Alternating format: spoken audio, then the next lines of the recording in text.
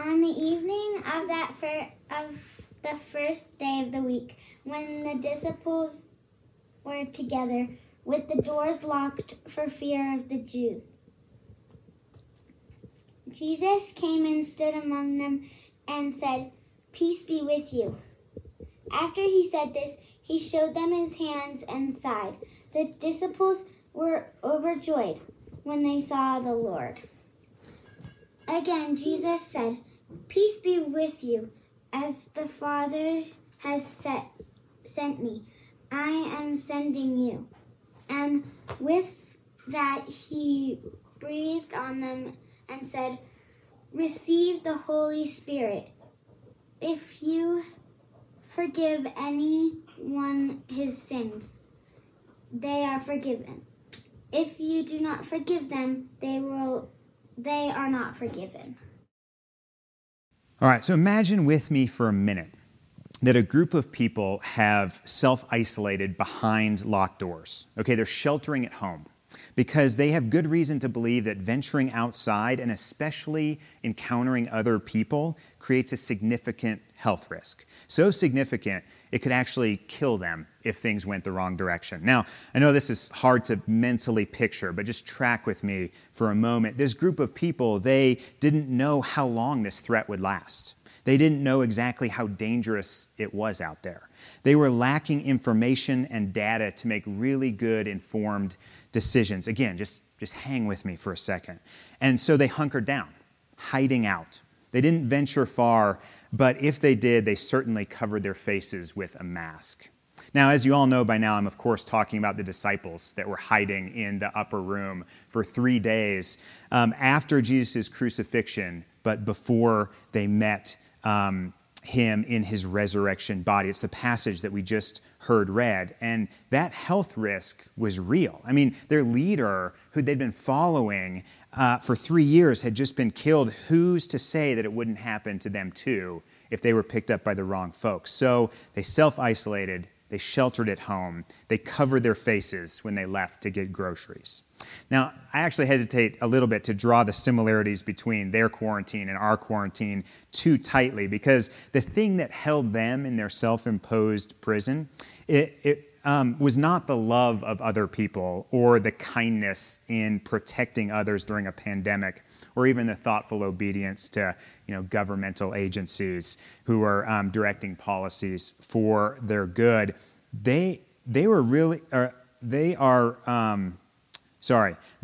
Those are all really good reasons for us to stay home right now, okay? So keep doing that. But for the disciples, the thing that held them in their isolation was really simple and really plain. It was their fear. See, they feared for their lives. I mean, they feared being associated with a convicted and executed criminal. They feared the shame that they would feel for abandoning their friend at the moment when he needed them the most. They feared what the rest of their lives would look like now that they had placed their bet on this traveling rabbi and by all appearances had lost that bet big. They were afraid. All right? But whatever reasons we have for staying home right now, we're afraid too. And I'm not talking about the coronavirus anymore. We can be done with that for a minute. I'm just talking about life. I had a seminary professor who was teaching a counseling class, and she said something along the lines of this: I think everything we do, every sinful thing we do, can trace its root in the human heart to basically one of two things: either pride or fear. Now, when she said that, that sounded a bit simple, a bit reductionistic, but I think she might be right. We're so easily prideful people, and we're so easily fearful people, and so often those two things are happening at the same time. Henry Nouwen put this really well in the opening lines of his book called Life Signs. Let me just read a few sentences of this for us. He says, "We are fearful people. The more people I come to know, the more I come to know people, the more I'm overwhelmed by the negative power of fear. It often seems that fear has invaded every part of our being, to such a degree that we no longer know what a life without fear would look like. There always seems to be something to fear, something within us or around us, something close or far, something visible or invisible, something in ourselves or in others or in God. There never seems to be a totally fear-free moment. He goes on to say, a huge network of anxious questions surrounds us and begins to guide us, if not all, of our daily decisions. I mean, if you were to sit for a minute and were to be honest about your own fears, and we all have them, how would you put your anxious questions into words? I mean, what would you write down on paper if you were asked to write down your anxious questions? How will I pay for my kids' college? Did I say the wrong thing to that person? Did I ruin a relationship? Did I embarrass myself at that party? Will life always be such a long haul drag? Will I ever find a person to love or a person that loves me? The default mode of the human heart is that our fears guide and navigate us through life. I mean, the disciples' fears guided them right into hiding. But what happens next in this story should have all of our full attention. We should be alert, ears up, eyes up, because these guys begin their evening in debilitating fear, and they end their evening in world-changing, high-risk, bold, passionate mission, and they launch into this with joy, not with trepidation.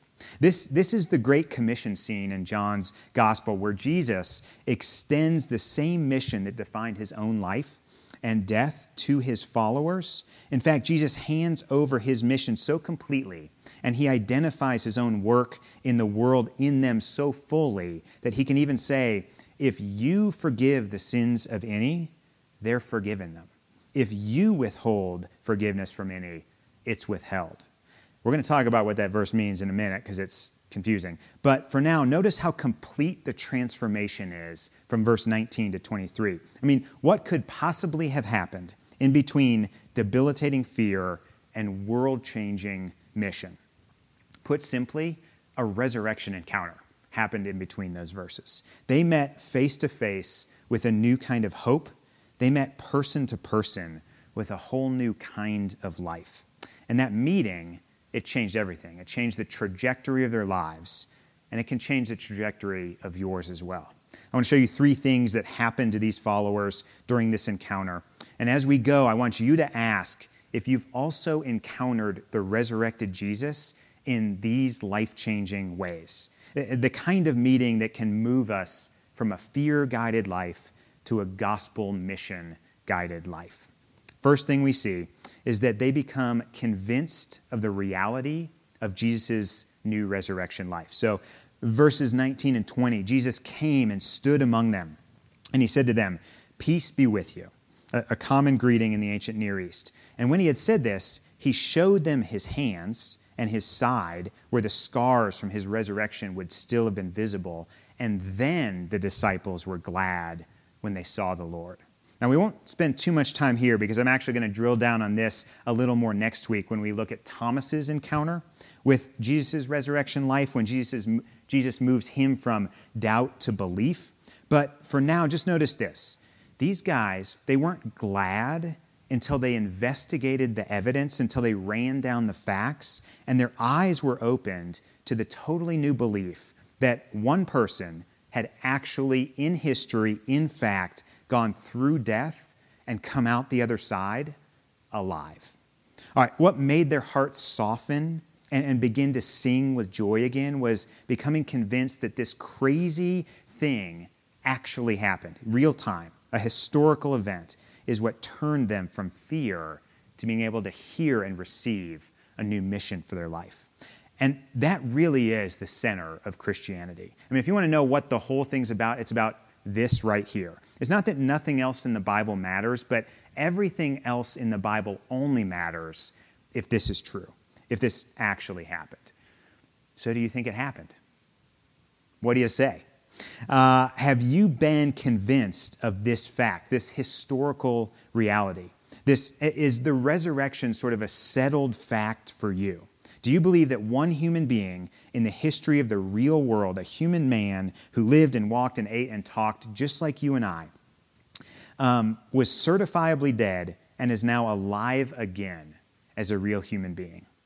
If not, like these disciples and like many, many others in history, you need to run that down. I mean, you need to go check out those facts because that's a world-changing claim that requires us to investigate and to respond. You need to decide if this is a real story, the truth, or if it's just a good story to encourage us on our journey through life. Because believing the resurrection is the first step to everything. That's where the real gladness in life begins. But Jesus doesn't stop after they believe in this new life. He starts there, but doesn't stop there. The next thing he does to totally transform the disciples' lives is he gives them a new mission, a new reason to get out of bed in the morning, a new purpose. Verse 21, Jesus says to them again, "Peace be with you. As the Father has sent me, even so I am now sending you." First of all, thing to notice here, Jesus repeats himself, doesn't he? He had just greeted them in verse 19 by saying, "Peace be with you." And now he turns right around again in verse 21 and he says, "Peace be with you" again. Why? Is Jesus forgetting things? Is he like early onset Alzheimer's here? He's not merely saying hello again. This is actually a tip-off to the kind of mission his Father sent him into the world to accomplish and the kind of mission that he is now extending to you. He's sending you into the world to extend.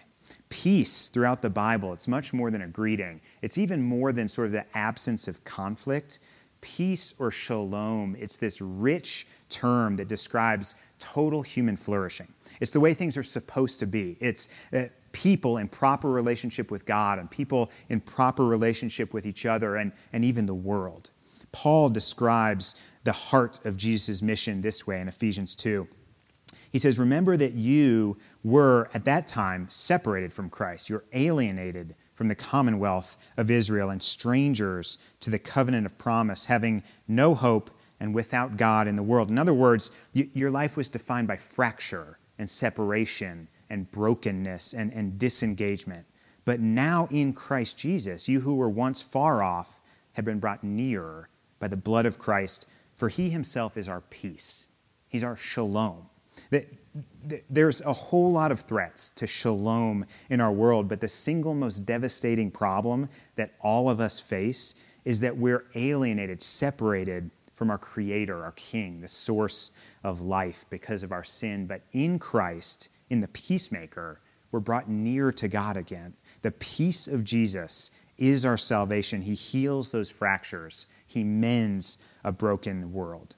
Peace with God, accomplished by the death and the resurrection of Jesus, is the very heart of the mission of Jesus.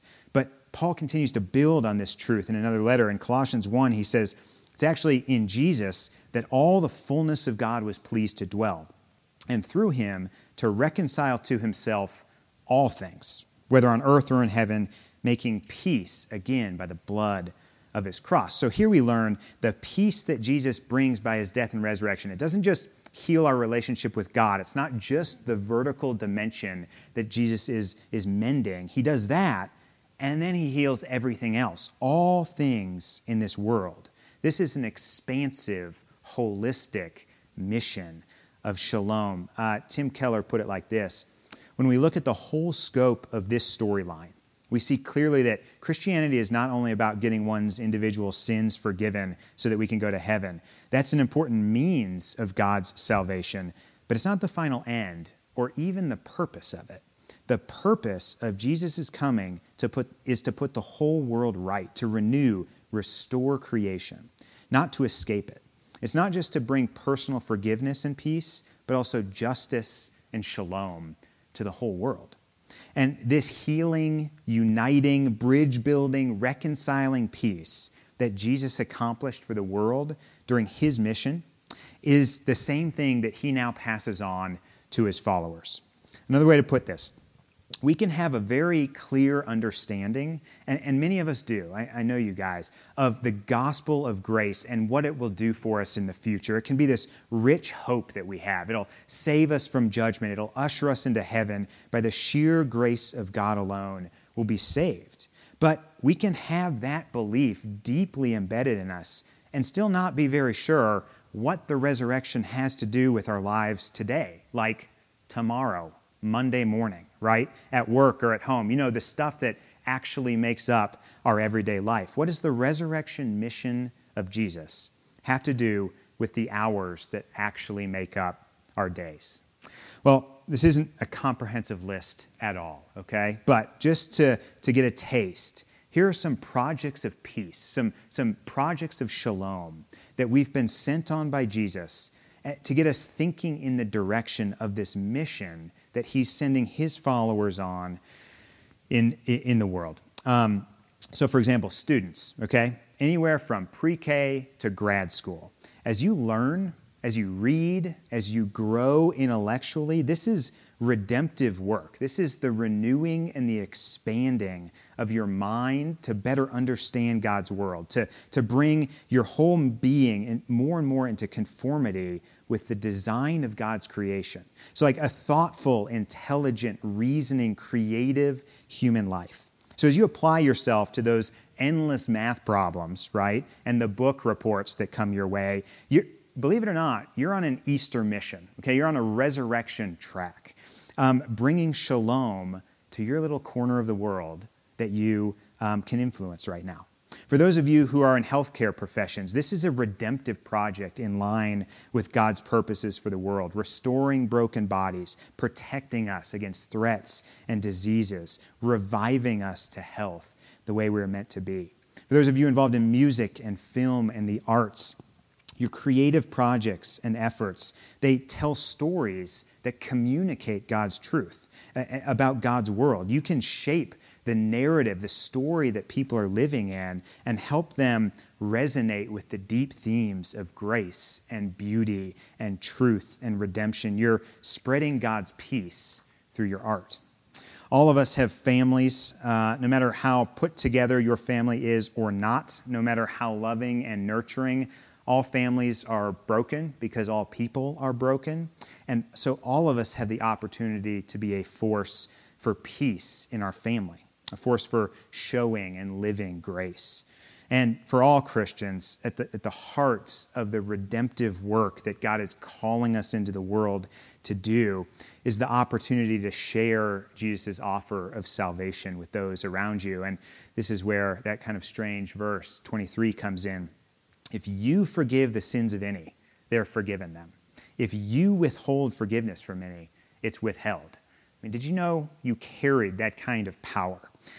This can be a tricky verse, but another professor of mine, actually, D.A. Carson, explains it pretty well. He says, this is simply the result of preaching the gospel, of sharing the good news, which either brings people to repentant hearts as they hear of the ready and costly forgiveness of God, or it leaves them unresponsive to the offer of forgiveness, which is the gospel, so they're left in their sin. Jesus sends his followers into the world to share, to offer, to extend the forgiveness that he himself achieved. If they accept the message, they're forgiven, not on account of our words, but on account of the fact that our words point to Jesus. If they reject us, they're not rejecting us, but Christ in us.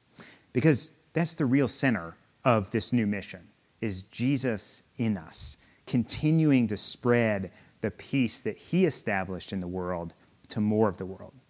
So last week we used this kind of image of combining colors to illustrate how the resurrection seals the gift of the gospel in our life. So without the resurrection, we live in a grayscale world. Okay, everything is just gray. But when we encounter Jesus' resurrection life, it's like the bright colors of his joy come flooding back into our lives, where we can see for the first time. Spiritually, we're alive for the first time. But just like when you mix two colors, say blue and red, and you make purple, you can't go back in later and get the red back out, okay? It's in there. It's not going anywhere, right? It's created a new thing, and you can't deconstruct it later. They're permanently sealed.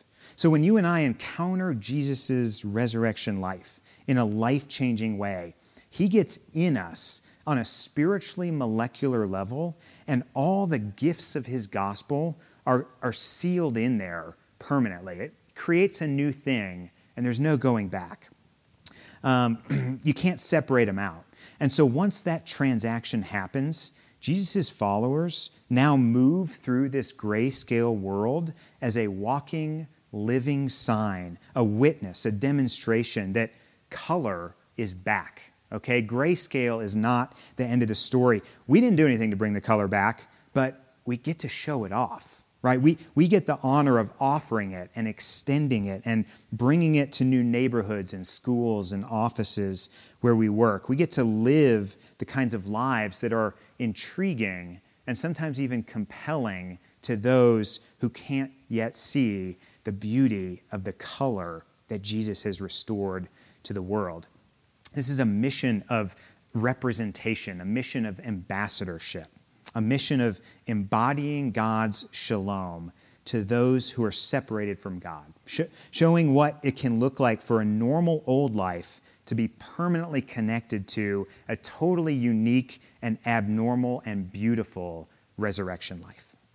And this is exactly why encountering resurrection life of Jesus drives away fear as he redirects us on his mission. Because the things that we're anxious about, the things that we're afraid about, tend to be the things that we think we can control, right, or manage. So we worry about money because managing a household budget is at least something I can wrap my mind around, right? So I try to control it and I get anxious about it. Or worrying about my kids is normal because we have like 1 through 5 of them, at whatever the family is. And that's a number I can at least count on one hand. Jesus drives out our fear. He drives that kind of fear out because he drives our fear away with his resurrection presence by doing 2 things. And the first is by making our mission so enormous, so world-changing, so global and complete that we can't possibly accomplish it, right? I mean, he says, go in my name and extend the gifts of the gospel to every corner of the world. Bring my peace and hope and reconciliation and joy and love to everyone you meet and let it transform them, right? Be my hands and feet in a corrupt and broken world and fix it up. Bring the color back. Good luck. And we look over our shoulder trying to find the person he's actually talking to until we realize, oh, he means you want me to do that. He intends for me to go out and do that. So you can't be afraid of that plan for your life because you can't actually worry about it because unless you're an insane narcissist, you don't believe you can even come close to managing or controlling that life. You can't fear this mission. You can only laugh at it. And that's actually a gift. But here's the other gift that drives away fear. God doesn't leave us alone to do this, but he empowers us with his very presence in us, his Holy Spirit working in us and through us. And this is the third thing we see in this resurrection encounter. Verse 22, when he had said this, Jesus breathed on them and said, receive the Holy Spirit. Receive the presence of God with you. Wherever you go, whatever I call you to do, I will be present with you, working in you and through you to change you and my world. When we're operating out of a sense of our own self-sufficiency and efficiency and productivity, when we rest the redemption project of God's expanding kingdom on our shoulders, we're crushed by the weight of it. But when we rely on the power of the Holy Spirit to work through us to accomplish what's pleasing to God in the world, then we're not living out of our own strength, but out of the power of God. My grace is sufficient for you, for my power is made perfect in weakness, not in strength. Therefore, I'll boast all the more gladly about my weaknesses so that Christ's power may rest on me. You see the dynamic? God will be faithful to his promises, to bring peace to his whole world. What God sent Jesus into the world to accomplish will be accomplished totally, completely, and finally. On the cross, and then in that stamp of victory that occurred 3 days later on Easter morning, God does not fail in bringing about the plans that he intends to accomplish. His mission is never in question. It never has been. But here's what's interesting. He could bring it about any old way he wants to in the entire world. He could snap a finger and it would be done today. But for whatever reason, he has sovereignly decided to entrust the means by which he will bring about his global mission to his people, to his followers, to you and to me through the power of his Spirit working in us. So the question is, do you accept the mission? Are you on board? The end result is not in question. It never has been. The only question is, will you enjoy the honor and the delight and the sort of shocking, surprising laughter of being picked to extend God's peace to his whole creation? Will your life have true and lasting meaning because it's connected through the resurrection to the only eternal and meaningful life in the universe? Many of you may have already accepted Jesus into your life as your personal Savior. I want you to consider today whether you've accepted Jesus into your life as your personal sender, the author of your life's mission. Has he sent you into the world on his behalf to extend his peace? That's the invite. I hope you take him up on it, because if you do, you are in for a ride. Let's pray. Jesus, thank you for the mission that you accomplished in this world. Thanks for redeeming and restoring and reconciling all things, for bringing peace through the blood that you shed on the cross, and then sealing it into eternity through your resurrection. And it is a crazy thing that you extend that invitation, that commission to us, to pick up where you left off, working through us to extend the gifts of your gospel to more and more people and more places. I pray that you show us the avenues to do that. I pray that we can take up that mission, that we feel sent by you into the world, in our everyday relationships, in our everyday work, in the normal, humdrum, mundane life. Help us see our lives as an extension of your mission of love in this world. God, we ask these things in your name. Amen.